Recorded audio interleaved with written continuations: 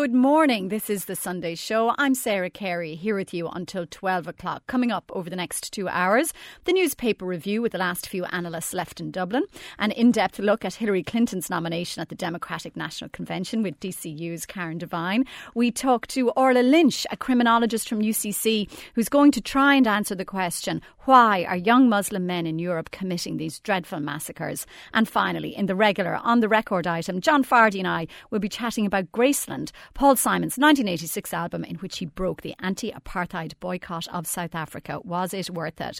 Now, first, the headlines in the papers today. In the Sunday Business Post, revealed how 300,000 public sector workers dodged a pension cut. Legislation was passed in 2012 to break the automatic link between the public sector pay increases and pensions.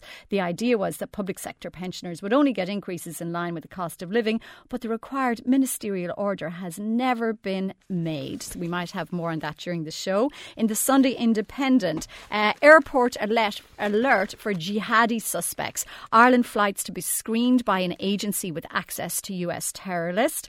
Little thing on the side there saying that Shane Ross was one of 856 drivers breathalyzed this weekend, and Brendan O'Connor is saying never forget what Anglo did. I don't think we will, and we'll be talking about that too. In the Sunday Times, dire AIB stress test puts state sale in anger, and these were the stress tests which were done this week, in which AIB is the second worst performer of 51 European banks, with Bank of Ireland rated fourth worst. And of course the government was hoping to sell AIB and get some of our money back, so that might put the price down a bit. They also say Fine Gael gagged a councillor. A Fine Gael politician has confirmed to the Sunday Times that he was told by senior party figures to warn a councillor not to give evidence in a court case last year. That was all about that row about John Perry getting the nomination in Sligo. And John Mooney has a story saying senior Garda in bullying complaint. One of the most senior Gardaí in the force has begun internal grievance proceedings against the Commissioner Noreen O'Sullivan. And the Daily Mail, lies and cruelty of killer waitress, calculating her blackened victim's name after Orsis moved on to date another woman. The Irish Sunday Mirror, mum of 3 killed in car horror, another dreadful car crash. And in the Sunday World, the Beast of St. Patrick's, abuser O'Brien's 1,000 offences against children. Awful story there by Nicola Tallant. But we will now go in depth into the newspapers and talk about them. My panel here this morning is Angela Long, editor and writer. Her blog is alongsword.com. Eamon Delaney is a columnist and executive director of the Hibernia Forum. And Eoin O'Malley is a columnist and lecturer in political science in DCU. And if he doesn't mind me saying, also a son of Des O'Malley's, which I think is kind of interesting if he doesn't find that too reductionist. So look, the big story really across a lot of the papers this morning is Anglo and the jailing of the 3 bankers. And, you know, I can never help feeling that twinge of compassion, Angela Long. It's not going to be nice going to jail. What's the tone of the articles today? Well, I must have a harder heart than you, Sarah, because I seem to be able to escape from the twinge of compassion. I don't feel compassionate at all. I think these people brought Ireland to her knees, and there are not enough people lining the jails. These gents, of course, the 3 who were sentenced at the end of the week, will all appeal their sentences. Their sentences may be reduced, we don't know. The judge certainly, in his summing up, didn't seem to show much sympathy for them, or anybody really involved in this secular or circular deal with 7.2 billion involved that was kind of being used in a kind of a tennis match between Anglo at the time and Irish Life and Permanent. And these were the people who were wielding the rackets, you might say. So the tones of the article, I think, to me, and I'm sure to a lot of people, it'll be like, I've read this before, I've read it all before. Oh, the regulator, he didn't really call them to account. I've read that before. Oh, he's got an enormous pension. I've read it all before, but it's, it doesn't make it any better. It's still very depressing. And it doesn't give people back their jobs or their mortgages or their lives. Eamon Delaney, Brendan O'Connor is reminding us on the front of the Sunday Independent about some of the language that one of them, John Bowe, used. Remember when they were caught on the Anglo tapes? And he was the guy who said, when he was asked why he picked 7 billion as a figure, that he just plucked it out of his arse. It's amazing how you do actually forget. It's been so long. It's been 8 years, and there's been so many characters and so much said. You do forget how exactly they were drawing us into this mess, don't you? Yeah, I mean, there is a matter of context. You know, I mean, they're only the apex on a culture of excess, lack of regulation, light touch. It can never go wrong. It just gets better and better.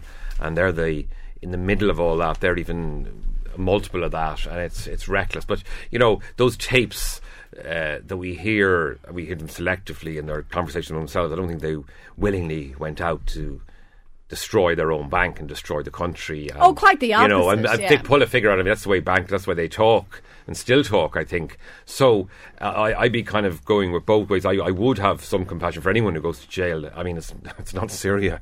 It's not going to be hung upside down and denied food. They'll be treated well. They'll come out, they'll write a book about it, they'll be on chat shows, you'll be talking to them, no doubt, you're Marion Finucane or someone. And so that's the I've lacked simply there I'm sorry, I've sympathy for them, but also not. I mean, a common thread in all of the commentary, and it was sparked off really by Judge Martin Nolan making clear there were regulators. You know, Patrick Neary, John Hurley from the Central Bank, politicians. There was a sense that putting on this green jersey was policy, and that they thought they were part of that policy. But maybe they did. Maybe they didn't do this for financial. This is the unusual thing. It's not like abroad in Wall Street. They didn't do it for financial gain. But it was reckless nonetheless. The regulators had a job to do, but we know that through the banking inquiry. We've seen many pictures now of Hurley, of Neary, of others. I find there's still a lot of shifting of blame. I mean, the political culture, I find the media doesn't take any responsibility. I'm not going to name names, but some of the most denunciatory and moralistic about it are those who are cheerleading the property boom, couldn't get enough of it, and cheerleading Bertie ramping up public expenditure, all of which is tied there, and some of the trade unions as well. But the political culture, there's certain ministers who were in government at the time, and, you know, the regulator didn't tell me, but you were a minister, you should have known, you know, at a time of full economic growth, is it really right to put up public expenditure another 7 or 8%? That's just public expenditure, where the banking crisis is an accelerated steroid version of that, and we all headed for a perfect storm of a crash. So I think there's blame shifting. Look, we've sent these guys down. They say we don't do white collar crime in Ireland. This is it. We do it. We still have people in the Dáil who shouldn't be there, but they should be in jail. Don't get me started. I won't get you into trouble in libel today. Yes, but quite honestly, but bankers are handy fall guys. They're going down. They're going to do their time, and it's a good thing. Well, Eoin, are they fall guys? Or are they deservedly going to jail, in your opinion? I think most people would accept that they deserve to go to jail. They were doing something that they knew was wrong. It was fraudulent. It was defrauding investors. But there is clearly in the papers a tone that is, we feel a bit sorry for them because of this green jersey attitude. And there was a sense that, they were just doing what everybody was trying to do, which was to hold the whole thing together. That politicians, the regulators, they were all trying to kind of circle the wagons around Ireland and protect us. And so you do sense a tone of sympathy within the papers on that. And then there is, you might call it blame shifting, but it might also be just saying, other people are to blame as well. Ernst Young, or EY as they're now called, come for some criticism from Judge Nolan. They signed off on accounts that they either knew or should have known were fraudulent. And the accountancy is a bit old mention Ernst Young, because that's something that's not really focused on sufficiently, is these major accountancy houses, Price Waterhouse, Merrill Lynch, I think, did the report on the cost of the bank guarantee, which was out by a fraction. It gave it a fraction of what was the overall cost. I mean, OK, they go on the criteria they're given, but it's some certain law companies who give advice that turn out to be erroneous as well. So, well, if we go back a year, this time last year, the banking inquiry was just about winding up, I think. They didn't sit in August, and then they came back briefly when the Dáil wandered back in September.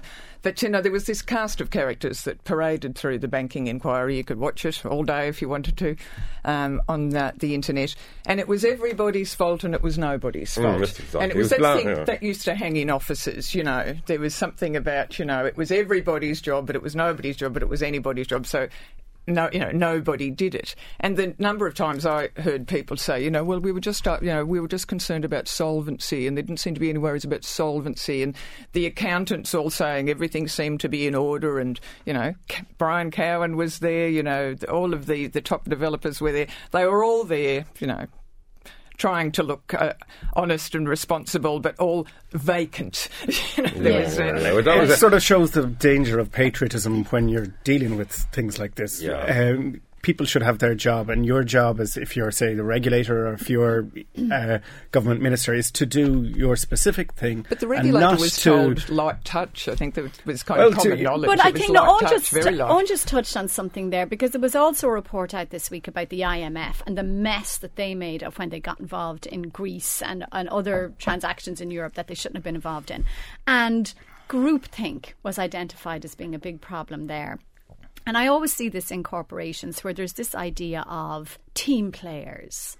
And if you're high up in the organisation, well, then you're one of the team and you're doing something for the team. So these guys all thought, well, they were on the team to save Anglo and the team to save Irish banks and the team to save the country. So if you were going to go, no, this is wrong, you'd probably just get fired or eased out or something like that. Well, you certainly wouldn't be listened to. And if you look at a lot of the inquiries throughout the Western world into the crash, groupthink always comes up as an idea. And I mean, we had said things about one of the reasons for the crash here was the Department of Finance didn't have any economists. Now, as far as I know, the Treasury in the US and the Bank of England and the Exchequer in the UK had teams of very well qualified economists, and they more or less said the same things as our crowd. They came up with the same policy, so that probably wasn't it. So how do you tackle that? How do you tackle that culture of, say, Eamon, you're at the table, you're feeling uneasy about something, but everyone else is on board and they're on the team and they're all talking in that corporate voice of, we got to do this, and, well, if you're going to say no, well, you just don't get it. I think certain conventional wisdoms have emerged, and this is one, this whistleblower thing. I hear whistleblower applied to sports organisations and then to the Department of Finance. I don't see the parallel. I think we like this narrative of someone who wasn't listened to.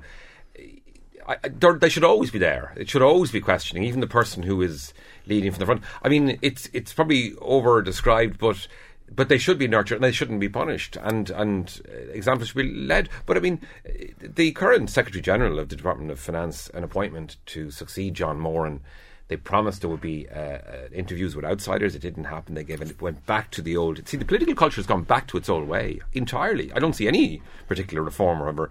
And this guy, who's also called Moran, has been promoted, and he's absolutely qualified for the job, and I'm not doubting that in any way. But one of his major things that we know about from his time previously in finance was knocking down a woman who made serious misgivings. I can't remember her name now. Oh, it was Marissa. Yeah. Not literally, obviously. Yeah. But, I mean, but you get to rise in the civil service, public service ladder.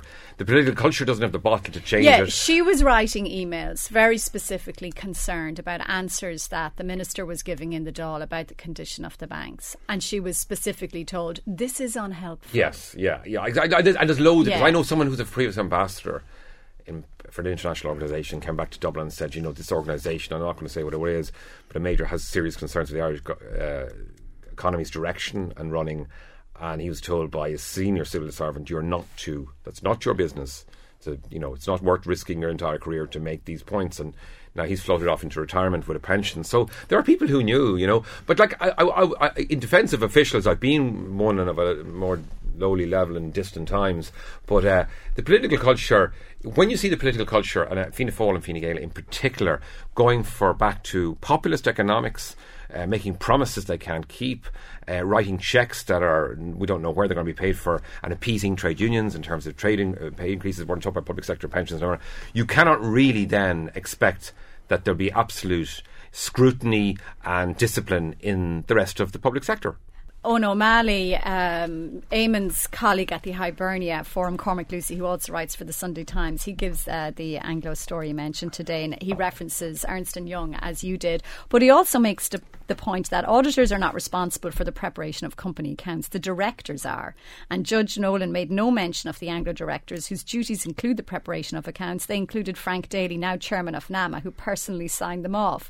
I wonder what's happening around boardrooms now with directors. Are directors willing to voice concerns, or do they just want to keep their seats on the board? It's a little bit awkward, isn't it? Frank Daly there. That's one way of putting it. You'd imagine now, in the old days, getting to be a director of a company was probably a great little gig. You got paid money for essentially a lot of money for essentially part-time work. You got invited off to meetings and were well fed.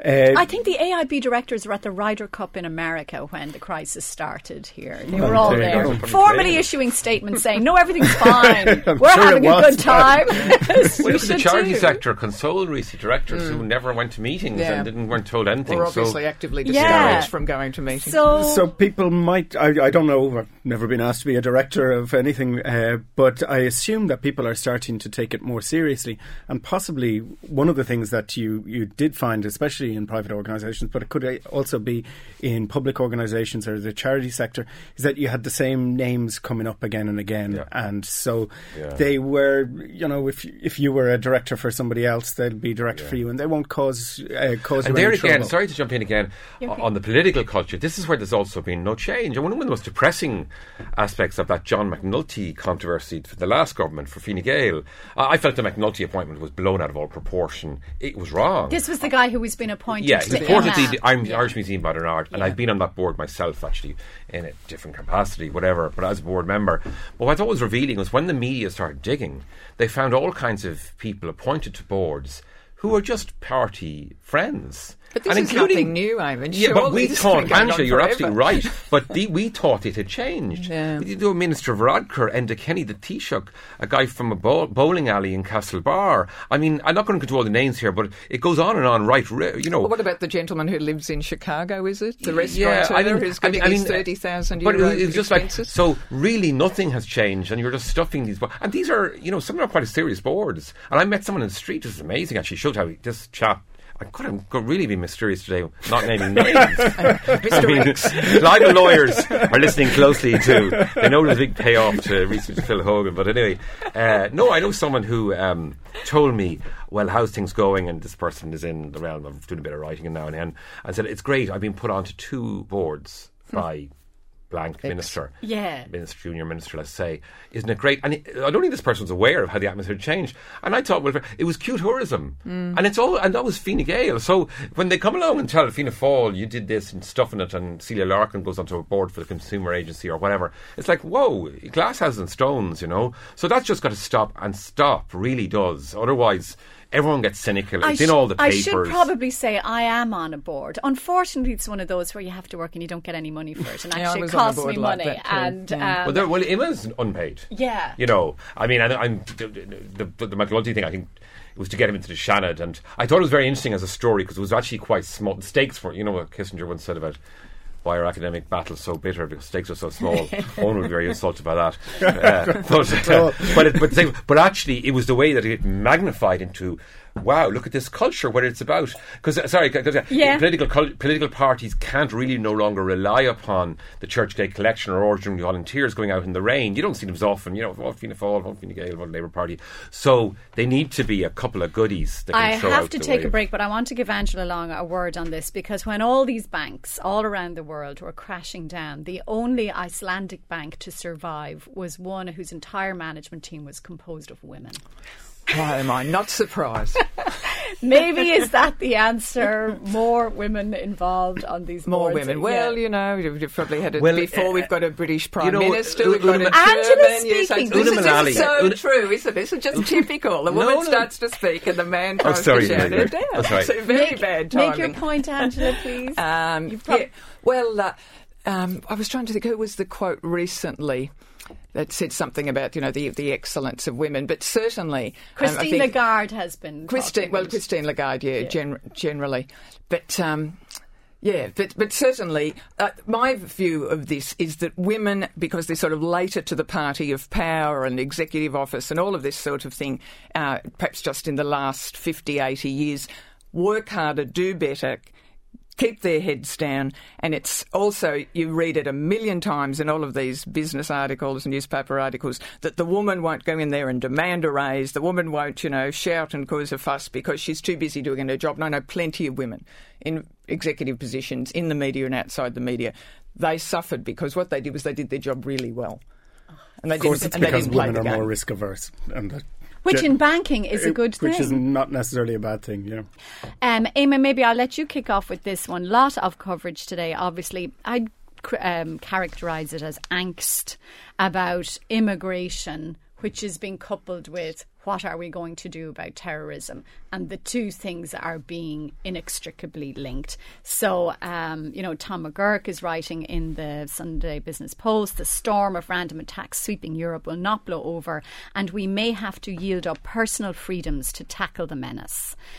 What's your take on the nature of the coverage? Tom, that's very much his line, Tom McGurk, and I've been on TV discussions. He's actually very brave in many of his views. He argues strongly that Europe is all wrong.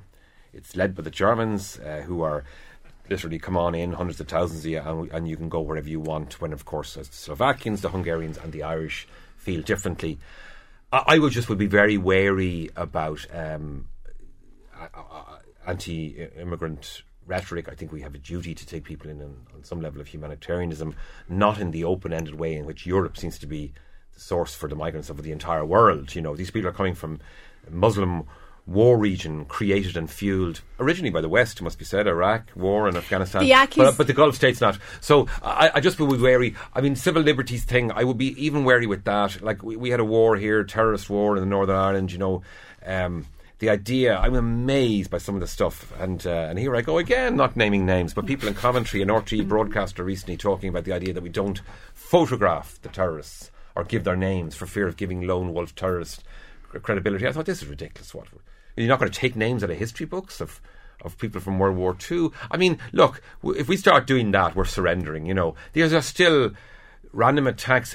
The numbers are high, 80 people in Nice, and look how quickly it was forgotten. I couldn't believe that. I mean, that was 4 years ago. So we've got a problem in our hands, but it's just we just need to be careful and not. And I mean, sorry, just I'm going on there here. But just finally, I heard Colm O'Gorman making the point very Colm passionately O'Gorman from Amnesty, eloquently and passionately with someone, an ex-Garda, about the deportation of a Jordanian accused of ISIS links back to Jordan, which we know has a reputation of torturing, to say the least, torturing ISIS suspects. The security authorities here don't seem to have a problem with it, but I mean, Gorman made the point in the interview that, we can't be throwing the rule book out the window. The Americans dealt with Guantanamo Bay, and it leads in the wrong direction. So maybe I'm a bit cautious in all this. Eoin O'Malley, the French government has been hugely criticised, and the Prime Minister was booed at a memorial service in Nice because there's this idea that they just weren't doing enough to combat terrorism. Now, they've put the army on the streets, but what exactly can you do? I mean, if you want to walk into a church and kill a priest, it's going to be easy to do it, and we can't create a situation where it's not easy to do it in a way. Well, do we want to live in a country? Do we want to live in Israel? I suppose is what the decision we have to make. We either continue to allow people to live reasonably freely and enjoy their lives, and accept that small random attacks could happen. Or we radically increase security, which will probably alienate people further because it will create splits between Muslim. It's being seen to be doing something, at least, isn't it? Though, at least it's a visible sign. I think lots of people like people to be feel seen a bit to be safer. Yeah, but I mean, usually it's meaningless. I mean, if you want to hire a truck and drive down. Exactly. Well, that was what was so terrifying about the Nice attack. But I wouldn't be fatalistic either, and I'm sure you're not being. I mean, the tag could have been switched on the guy in the church. Well, that's true. I mean, okay, so this is the French. I mean, they were quick enough in doing security on other type stuff, and the British likewise. So, a guy drives a truck into V's, maybe you should keep an eye out. They just have to be extra vigilant, Like, I wouldn't be wary of giving more powers to security forces. They can look at emails, they can monitor mobile phones. They've quite enough already. And the case of France, I don't understand saturating the streets with troops, because as many articles from there have pointed out, that people who are living there and have children, that the children then think we're besieged, and they think we're fighting an equal enemy. That's World War II. Just on an economic footing for France at this time of the year, the big holiday season, and a lot of people have been cancelling their trips. At least if you go there, they can say, well, they're doing everything they can. It's probably not going to do anything. It's just going to make you if look as it's like most security things in airports. We're made to take off our shoes. Yeah, but say they don't mean anything. They're not effective. In the Sunday Times, Andrew Hussey is writing about what was going on in France. Terrorist atrocities have France at war with itself. Now, he's making the point that what the mistake that France was making was they were looking outward. He said there were reforms of counter-terrorism led by Nicolas Sarkozy. These reforms, in effect, thinned out the ranks of field officer and paid too much attention to international terror groups such as Al-Qaeda, while ignoring the rapid growth of local jihadis. In other words, the French security service were looking in entirely the wrong direction, outwards rather than inwards, a massive strategic error. And Angela, this you see is a point where people are saying, if these are homegrown terrorists, people who have been radicalised in European countries, well, then you have to start monitoring those communities. Now, I'll be talking to Orla Lynch in the second hour of the programme about all of that. But there's just this really uncomfortable feeling I think a lot of us have about investigating and monitoring and surveilling Islamic communities for that radicalisation process. But so as you say, this being called a strategic error because they looked outside to where your enemies are supposed to be, not inside the home. And a lot of this, of course, is seen as a result of France's attempt to combine cultures and combine different nationalities. The multicultural model that they followed was of integration. You've got to be French. But people didn't really go with that. And when people were French and they were actually felt they were more Tunisian or Moroccan or whatever, because it's Algerian, these have been the nationalities that have provided a lot of the horror and the terror recently. And if Robert Fisk were here, I know he'd give us a lecture about the Algerian War in the 60s and the thousands of people that French troops murdered. So that's the divide that you have, I always see in the commentary, between those who say, you know what, this is almost the West's fault for mishandling immigration and a legacy of colonialism. And then those who would say, this is an Islamic problem. These people are religious fundamentalists, and never in history has there been a coherent ideology involving suicide bombing because of a religion. But both, did you say both? Yeah. But I think both are true. Could be true. Yeah, and especially in France's case, Sarah, because this is kind of something long in coming. Like, France has had for a long time, a potential problem, let's say, with a very large Muslim community, which it has on the one hand tried to, what I think are aggressive assimilationist measures. This is my own personal feeling, is the veil, banning of the veil. She'll let them wear the veil. Exactly. For goodness sake, people want to go around with a crucifix or a nun's outfit. I don't care, or they shouldn't care. But the secular state, to do that, the cost of it. But then on the other hand, they seem to have allowed a kind of development of major alienation beyond the banlieues, beyond the arrondissements in Paris, out in the banlieues and so on. And remember, they had those riots a few years ago. Like, they were painted as kind of youth disaffection, but a lot of them were Muslim or North African youth. So France has had that kind of, it's kind of too laissez-faire, and it tolerated quite a high degree of Islamic radicalism and anti-Semitism. A lot of the Jewish community, which was large in France, has left. A lot has gone to Israel because they feel this is no longer a rebel country. So France has kind of done the worst of all, and then not acknowledged the past colonial stuff in terms of Algeria. Owen, another theme I've noticed in the coverage of all of these is the lone wolf versus, we'll call the loner. So the lone wolf is maybe the isolated young Muslim disaffected man, like people might characterise the Killer in the Nice thing. But say in America, You've got the lone teenage boy who's able to go out and get guns and go into the school and shoot a pile of people. Who are probably psychologically more or less the same person. Well, that was my point, and that and the ISIS... one is regarded as a terrorist, the other is regarded as in some way a kind of poor little kid who, just fell off the rails and nobody noticed, and maybe we should have done more to help them. Yeah. And so it's kind of difficult to know what terrorism is, because if I decide by sitting and tapping away on a computer for days on end, I self-radicalise, or others radicalise me in terms of believing kind of nonsense stuff about gods and things, and then choose all on my own to go off and commit some sort of atrocity. Is that terrorism? But then ISIS will claim it with delight. They'll claim it, but they may have had no direct impact on it. So they're not. It's not the same way as say I wouldn't deny it to them. I had this discussion with some people during the week. Like, there seems to be a thing of like these people are what motivates them psychiatrically disturbed. Not. I just think it is another form of terrorism. It's nihilistic. There must be a British withdrawal, or the Kurds are fighting for an obvious homeland. There's obviously nothing here. It's kind of a revenge for cultural monotony, as they see it, of the West, imperialist values, what's happening in the Arab world, what's happening in Israel, and combined with that utter disaffection of an 18-year-old. And also, social media is very powerful now. Before, if you did it, you'd be in the Irish Times in one paragraph, if the news staff were working, and you might get on the TV news. That'd be the end of it. But now it's on Facebook, social media, people reach out. People in Egypt can see what you did in Edinburgh. I mean, it's very powerful. And these days, the winners are the people who are masters of social media. So just to mention the T word just once. Yes. But for example, Donald Trump, master of the tweet and of the rather graceless and immature, rapid-fire communication on Twitter. ISIL, Al-Qaeda before them, other terrorist groups themselves, absolutely mastered and got their recruiting propaganda out there, on Twitter, on websites, on exciting places in the dark web that actually weren't that hard to get to. So, and is that where intelligence resources should be focused, on social media, and then they can follow the process? But if they follow them, because, for example, before 9/11, it was said that there was, a certain amount of chatter that was going on about, when these people were arriving in Florida to learn how to operate, aircraft simulators and whatever.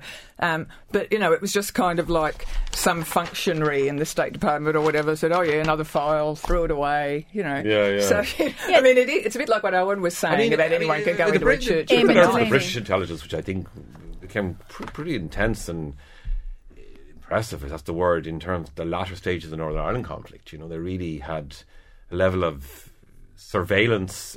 The mole system is almost too good to be true for the British. It's coming back to haunt them now. Steak Knife, General Dennis Donaldson, people running anti-informer squads who were themselves agents. I mean, that's a dark and murky story, but there was, and ironically, I was reading recently the history of MI5. That's seen as Christopher Andrew, I think, is their official historian. It's a very praising how great they are from the Urgent SOS until it comes to 7/7. The bombings in London. 3 out of the 5 bombers came from the Leeds area, homegrown, so they were almost looking the wrong way. Again. So they just need to apply that to... So actually, I'll go to Eoin on this. All this angst in recent years about the NSA reading all our emails and lots of concerns about data privacy.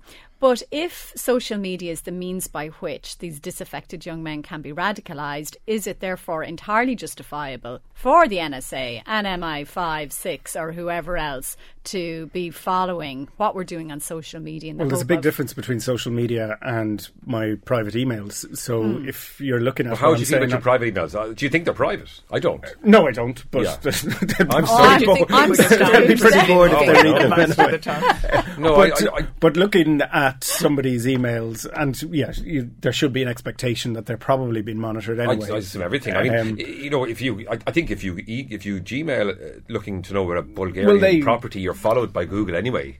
I just hope it doesn't, end up in a USB stick. I don't know why. But I mean, it should be a reasonably simple thing to do, to kind of look for certain types of words, certain patterns of words, and then you can kind of see, you can identify story, people. I just came out to me out of the British intelligence, but this a man in a car park told you they had a tag on hunger strike in Britain, Conversations Britain, CHQ in Cheltenham during the hunger strikes of the 70s, and apparently they hadn't switched it off. So when it came to the 1980-81, when everybody in Britain was talking about these, hey, what's going to happen with these hunger strikes? The system went into meltdown. I just thought it was quite funny, because up to them, keyword, hashtag. Yeah. Is that maybe the problem for the Muslim community, that you might have Muslims who, do feel that there is this clash of civilizations, say, between East and West. And that doesn't necessarily mean they support the violence of what's been done in their name, but might make them feel a little bit ambivalent about, say, reporting suspicious activity to the authorities. If they think that there's a mosque in their area that's radicalising people, they might fear going outside their community, much in the same way that in the North, you might have had people who knew where the safe houses were, but they weren't going to go and tell the RUC about it. This day, there's a kind of it is a problem.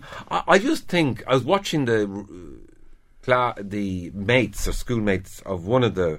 There's been so many now. I can't remember who it was. Maybe in Germany, one of the attackers, and they made it sound, though, as you would expect, as if this chat about let's go and we should be planting bombs and jihad was going on every day among in chat rooms and among cafes. So it's hard to know where to start to.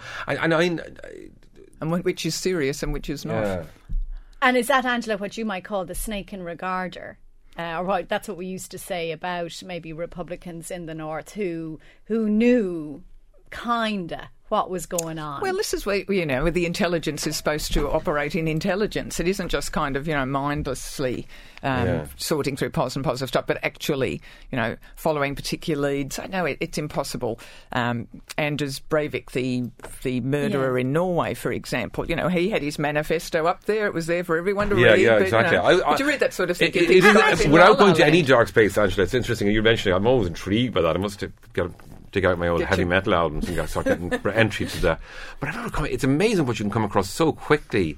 I came across, it's interesting in Israel, the Holocaust, actually, particularly. I was reviewing a book on the Holocaust, and I came upon a site which claims that the SAS didn't actually lead the way, that a lot of Jews sort of were killed by other people, and this was a whole group of academics. It's created a whole Holocaust revisionism, and I just thought I was afraid to go any further for where. So, and how do you police that? I think there should be more censorship. But you don't of that. police it, do you? You can't. What censorship? Just this cut is them the off. Why would you do such a thing? Okay, well, Twitter cut off that guy. How much free speech? What was his name?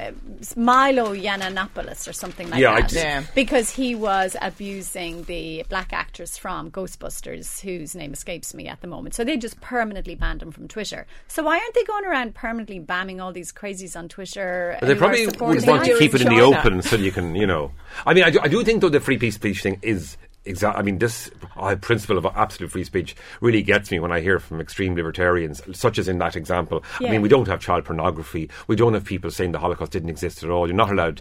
You're not supposed. So let's be honest. There's no such thing as total and absolute free speech. You can't libel people for start or defame them, and rightly so. But that propaganda, that ISIL propaganda on Twitter, why aren't they just, and YouTube, why aren't they out just there cutting off the source, just ban the whole lot? It's the double-edged sword that is the internet, that is the fantastic freedom of what used to be called the information superhighway. You can say what you want. The trouble is there might be an audience for it, and people have not yet, and obviously there's kids using it, there's middle-aged people who do not realise often when they're on Twitter that they're not sitting in the pub talking to their friends. I mean, part of this argument, do you remember a few years ago when Andrew Sarkis, who was Manuel in Faulty Towers, was insulted by Jonathan Ross? Yes. Jonathan Ross and some Russell Brand. Was it They Russell rang him up. Yeah. They rang him up and they were very cruel to him and mocked him and whatever. And there was a big fuss, and Jonathan Ross temporarily lost his lucrative contract on television. But I remember at the time a lot of people saying, well, if you don't like that sort of thing, don't listen. And I think you can be somewhat sanitised. Like when I go on, Twitter and all of the nice, boring, responsible people that I follow, like yourselves, it's a pretty clean place. But if I'm following some of my students in Florida, in the university in Florida, and I'm looking in their Twitter feeds, and then after a while it's like, ew. Yeah. Well, partly it's very boring, and partly it's very nasty. But it's kind of like, it's like mixing with a certain social group, I suppose, whatever level you're at. There's certain topics media. too which just inflame. Yeah, but answer I really need to take the break. But Eamon, would you just then ban the propagandists and brand the people who are radicalising young men? No. Just kick them off Twitter, kick them off YouTube. No, I know. I mean, at the outset, No. Islamic fundamentalism. Yeah. I don't know what you mean. Do you mean people who are inciting... So, you know the way they send these YouTube videos where they're... well, many of them are being banned. They are. Down. I mean, but people still have a right to say... ban who gets to decide what like our France, ideas France can I decide? That's the way. If I could decide, France that would double standards. I mean, ban the veil and... I want to talk about bottoms now for a second. Naked bottoms. Angela, will you please Well, I do not have a naked bottom, no, please. But do explain to the people what is Naked Attraction on Channel 4. Well, it's Channel 4's latest sort of plunge into the abyss. I remember when Channel 4 started. I remember when it was good, and before they periodically just get sort of smuttier and lower and broader. Anyway, I shout out to my family who told me about this program because I think I'd gone to bed or something. But a new program on Channel 4 called Naked Attraction, which is a dating show, and I suppose in a way it's a logical extension of Grindr and Tinder and whatever else, where people judge others purely on their appearance. But in this program, people are judged on their genitalia. And to quote from Julia Lewin-Smith's article in the Sunday Times, over 48 minutes, last Monday's program flashed 282 shots of male genitalia and 96 female, an average of almost 5 penises and 2 vaginas a minute. And as she humorously adds, it was never like this on Blind Date. Yeah. And I say, bring back Blind Date. And rest in peace, Scylla, she must be turning in her grave. Yeah, I was asked by the Sunday Independent to watch this programme and could not believe it. It's astonishing. People in glass cases, and a screen is gradually lifted, first up to their waist, and then Anna Richardson, who's the presenter, and the woman looking for a date, walk around and inspect the willies in the glass case. Yeah. And then they turn around and we look at their bottoms. And then the screen is raised again and their chests are discussed.